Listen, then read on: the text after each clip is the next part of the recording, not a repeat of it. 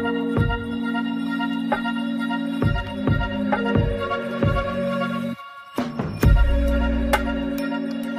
back to the Leading Inclusively podcast. I'm joined by my dear friend and colleague, Alex Plumley.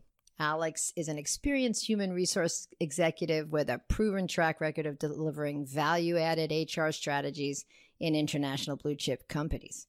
His robust experience in the defense and aerospace industry, currently with Collins Aerospace, has made him a specialist in union relations, international HR, talent management, leadership coaching, and employee engagement. And Alex is also a member of the Leading Inclusively Advisory Board, and you can't imagine how grateful we are for that. Thank you for joining, Alex, and tell me what I left out. I know there's a lot.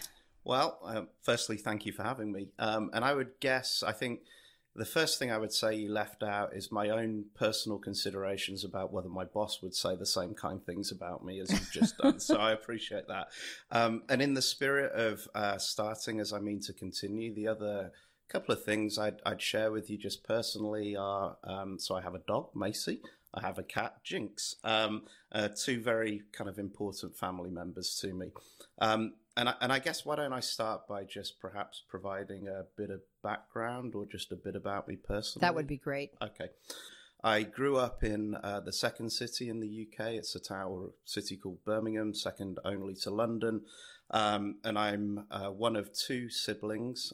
Got a wonderful mum and dad who are still based in the Birmingham area. And I would guess I would categorize my kind of period growing up as being one of rebellion. So I found out, quite early on in my life that I really struggled quite a bit with authority. I didn't like people telling me what to do. I particularly didn't like them telling me what to do when they didn't tell me why I was doing it. And as I was growing up, I was in a fortunate position where my family wanted me to do all sorts of things, play soccer, learn how to play the piano, et cetera, and I guess all of that sort of drained my time. And at a certain point, I sort of started to rebel against it and, was of the opinion that I needed to go and hang out with my mates rather than do what my mum and dad were telling me.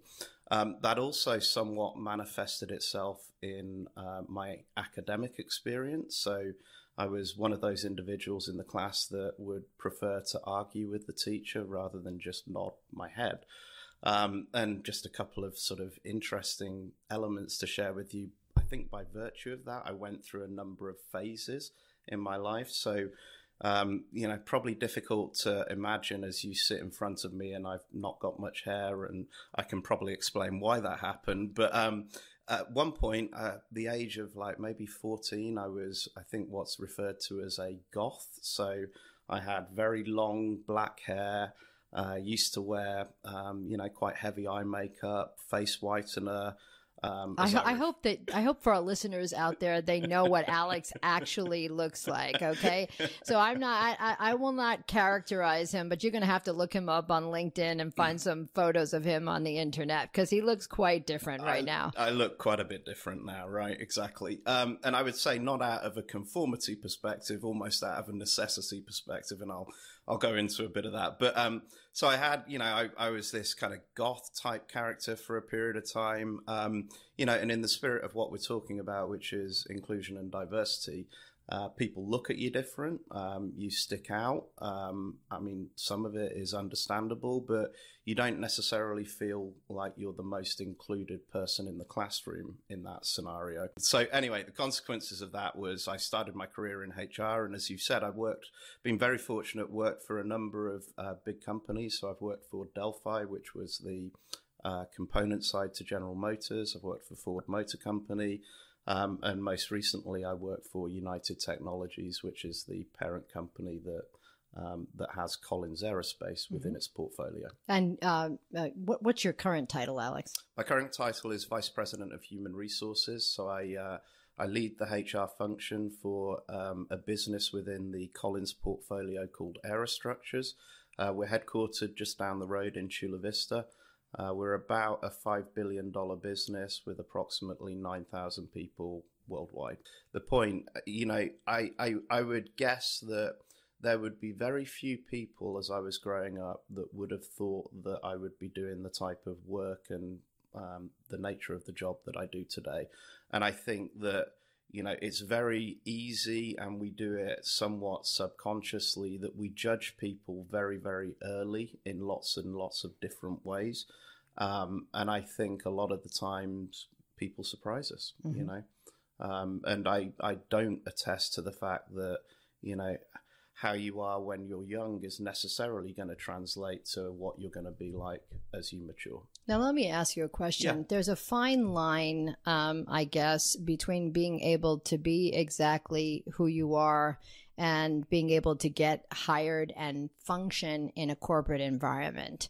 And, we, as diversity and inclusion professionals, we grapple with that every day. I mean, there's actual legislation on the books now about everything from headdress from a religious point of view to dreads, for example, for, what's considered to be native or cultural way of wearing your hair, where some corporations would try to dictate, what your hair should look like.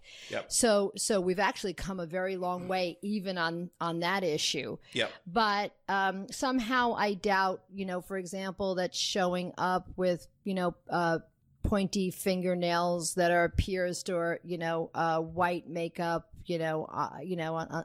unless there's a cultural reason for it, would necessarily fly. So you're in HR. How do you help to coach your internal team about what that line is? It's a great question. And I think the first thing I would say is it's an evolving picture. So I think, to your point, there has been change. I think there will be more change to come. If you step back and recognize we're in record lows of unemployment, and so, to some degree, people pick companies rather than the other way around at the minute. And, in the spirit of that, therefore, what a company like ours is interested in doing is creating an environment that is inclusive. And to your point, yes, there is a line. The reality is there is always probably going to be some type of line, but I feel like that line's moving. And in order for us to actually get a return on investment from the talent that we're hiring, bear in mind we're an aerospace company, we value innovation, inclusion, which translates to engagement, which we believe translates to innovation, is critical for us. And so, you mentioned, as you were very kindly talking about, areas that I focus on, and I guess just competencies that I've developed. Leadership coaching simply is, I think, one of the most powerful ways of helping people see that differences should be valued. Alex, when we set up barriers to the workplace by judging people by anything from their appearance to their color to their gender, and gender and color is something that we talk about all the time, but it's actually more than that, right? Because we, for example, the example that I use for myself is I just used to hate tattoos, and I would literally have to, if I saw a tattoo, I would have to stop and say to myself, you are about to potentially lose the opportunity for incredible talent on the basis of the judgment that you're about to make. Stop it. Right now, of course, it helps that I now have two sons, both of whom have tattoos. So what goes around comes around, and there's sometimes there are these little light bulb moments that help you to get beyond your own limitations. Yeah. But the reality is, and I'd just like to hear your viewpoint on this, that when we set up these barriers, well, let me just ask you, what do we do when we make those judgments? How do we deny our corporations opportunities? Yes, I think it's exactly what you said. I mean, I think every company that you talk to will say, we want the best people, we want to hire the best people, we want to retain the best people, we want to develop the best people, motherhood and apple pie, but, human capital being the single remaining form of competitive advantage. So once you've got those people, if you set these boundary conditions and you don't let them belong, they are by virtue of that fitting at best, and you're leaving value on the table in terms of the returns they can create for you. Yeah. So when you went, you talked a little bit about your goth phase, and then you had a dreadlock phase and all that. At what point was there some pivotal moment that you made a decision to either dress or have a personal look that was a little bit more in conformity with, corporate America or wherever in the world you were actually participating in the corporate experience? Yeah, I mean, I would say there wasn't any singular pivotal moment, but as I started thinking about, what I really wanted to achieve in my career and how much ambition I really had, and my motivation and drive to succeed, I recognized that, as I was, literally starting my career in human resources, I recognized that people would question and make judgments based on how I look. And, I sort of almost consciously, and I sort of joked with you, I wouldn't suggest that I conformed, but I understood that there was a lower tolerance to people looking differently than not looking differently. And, I compromised on certain things, but I would also say it was a pretty natural, because I'd got to a point of maturity. At this point, I'm in my early 20s, and I've kind of figured out more about what I want. I'm less confused about the direction that I want to tread for the future, and therefore I'm more purposeful about going and getting it. And so it wasn't that I felt obligated to do it. It was a choice. Yep.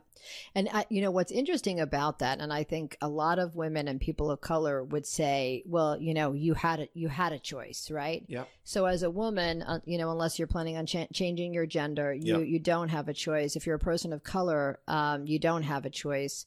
You have to show up with that difference on a daily basis.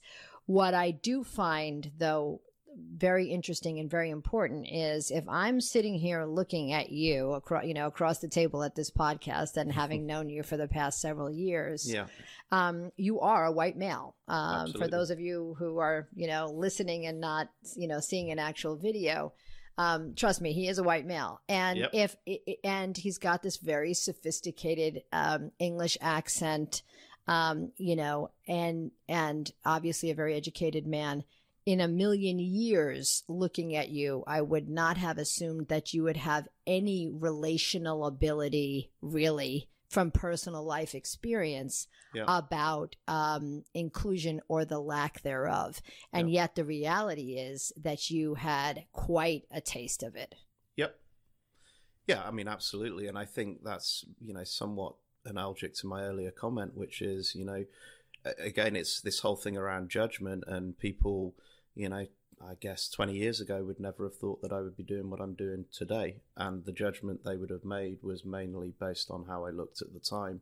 And so, you're right. I'm a white male. I feel that, sometimes, I'm confident that every single person at some point in their life has felt excluded in some way.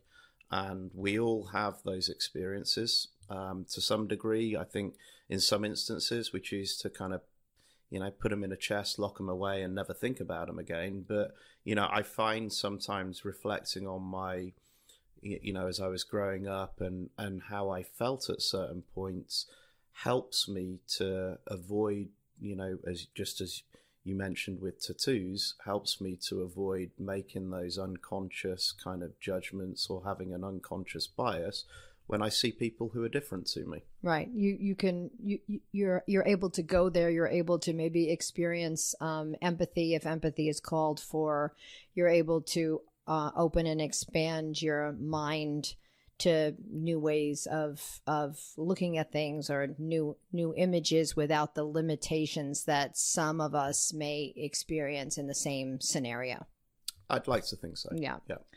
So let me ask you a question, and I have so many different questions that I want to ask you. But as I mentioned to our audience, we are lucky enough to have you as a member of our advisory board, and I want to just be very, very specific about that. Alex has not only agreed to be a member of our advisory board, but he has done it enthusiastically, and he has made himself available at odd hours. Because as you know, a startup, you don't get the luxury of a 9-to-5 life. You don't get a luxury of a Monday to Friday life. And we, although we've been around for a long time in diversity and inclusion, we consider ourselves a startup in terms of the technology that we have been developing that uses AI and nudge messaging to support the diversity and inclusion journey and culture transformation in general. So that's kind of a long explanation about our journey together. But I would like you to share with our listeners just why you felt that it might be important to be a member of our advisory board. No, it's great, and firstly, thank you for having me. But no, I am passionate about inclusion. I am passionate about diversity. And to your point, you know, companies measure certain elements of, you know, workforce composition and so on and so forth. My own belief is it's much broader than that when we actually truly think about diversity. It's, you know, diversity of experience, diversity of thought, etc., etc. So it's a space that I'm passionate about personally, and I think Lead Inclusively has the ability to disrupt how we think about supporting leaders to behave more inclusively. You know, and I recall, as you and I were talking many months back, Denise, about the application that your organization has built. And I recall thinking, you know, is this like a kind of Kodak Uber disruptive moment? And the conclusion I came to was pretty much yes. You know, it's funny, I recall sort of being a kid watching my dad work at home, and it was all paperwork and pens and all that kind of stuff. And of course now it's all devices and iPads and iPhones and what have you. And as you know, as individuals, we are tethered to these. So what better way to prompt behavioral change than use, you know, a device or an instrument that you are literally looking at, you know, 12, 14 hours a day, and use that as the basis for helping people to be conscious about how they conduct themselves and how they can conduct themselves more inclusively. And oh, by the way, add into that some element of artificial intelligence and machine learning so that over time those signals get, you know, more accurately honed so that they're more impactful. I mean, it's tremendous. I mean, it is, I think, incredibly innovative, which I like. And I would say it's a disruptor. I was just so happy when we told you the concept of the app that you were as enthusiastic as you were, because you were already enthusiastic about our work. Absolutely. But the fact that you, in such a prestigious position and such an important company, felt that this could in fact give corporations the opportunity for culture transformation at scale was very, you know, very heartening to us. I mean, it really meant a lot to us. I just wanted you to know that. No, thank you. And I think the other thing that you've just said that I was remiss in not mentioning, the important word was scale. Mm-hmm. And I would say scale and penetration. And what you often find in companies the size of ours, where, you know, if you scale United Technologies, we've got over 200,000 employees, is you'll do traditional training and you'll try and raise awareness, but the reality is you're not going to touch the mass and the concentration of the population that you need to in order for that to truly be sustainable. And yes, of course, there's still value in doing it, but I think the adoption of technology that allows you to, you know, to amplify that through your workforce easily and quickly is very, very impactful. I'm so glad you feel that way. So switching gears just a little bit, one of my team members mentioned that you recently went on a trip to West Point, and I was wondering what your observations were there regarding anything related to inclusivity.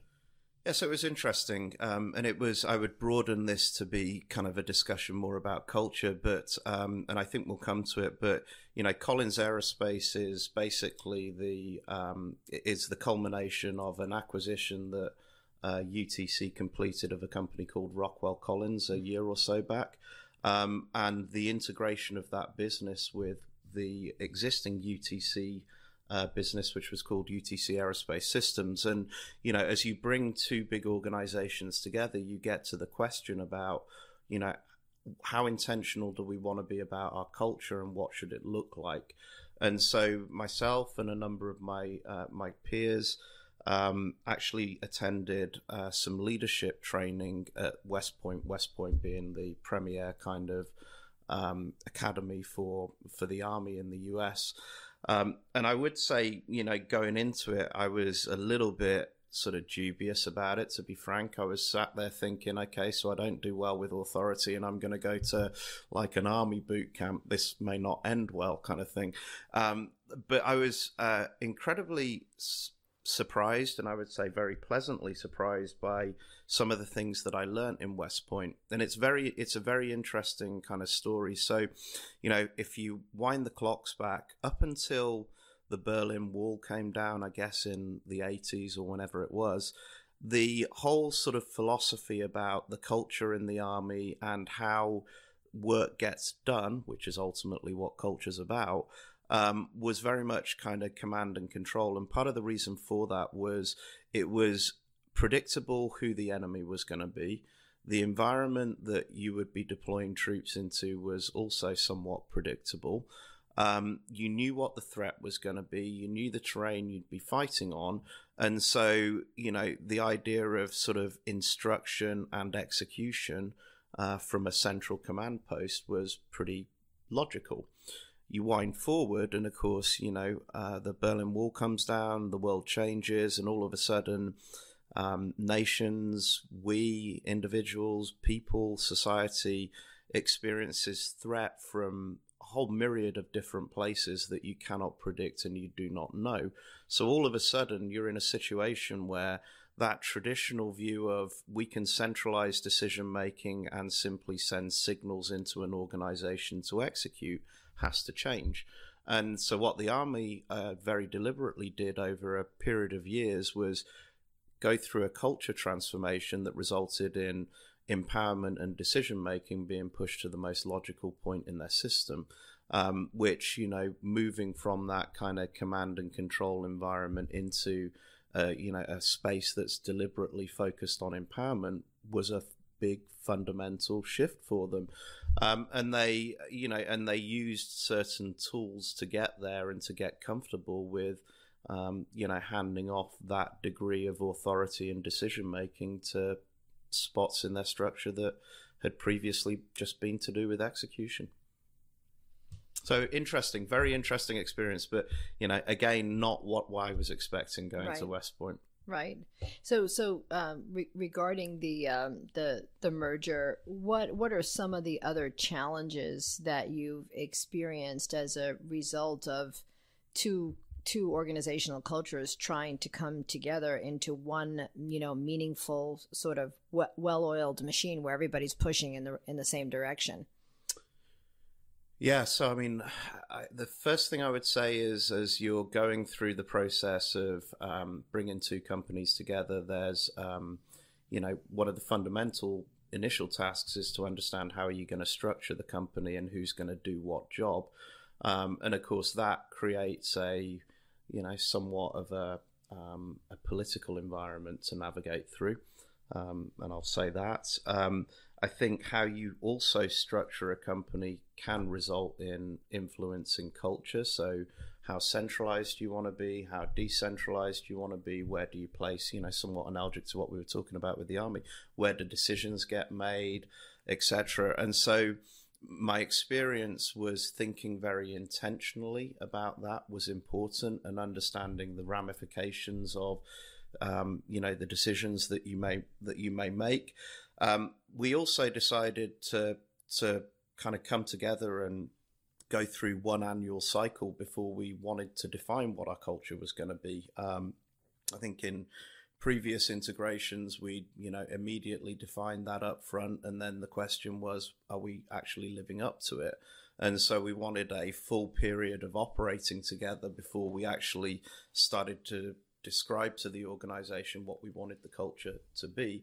So I would say, just in summary, I mean, I think culture happens whether you like it or you don't. And the important point, I think, is for leadership to be very intentional about defining what we want it to be.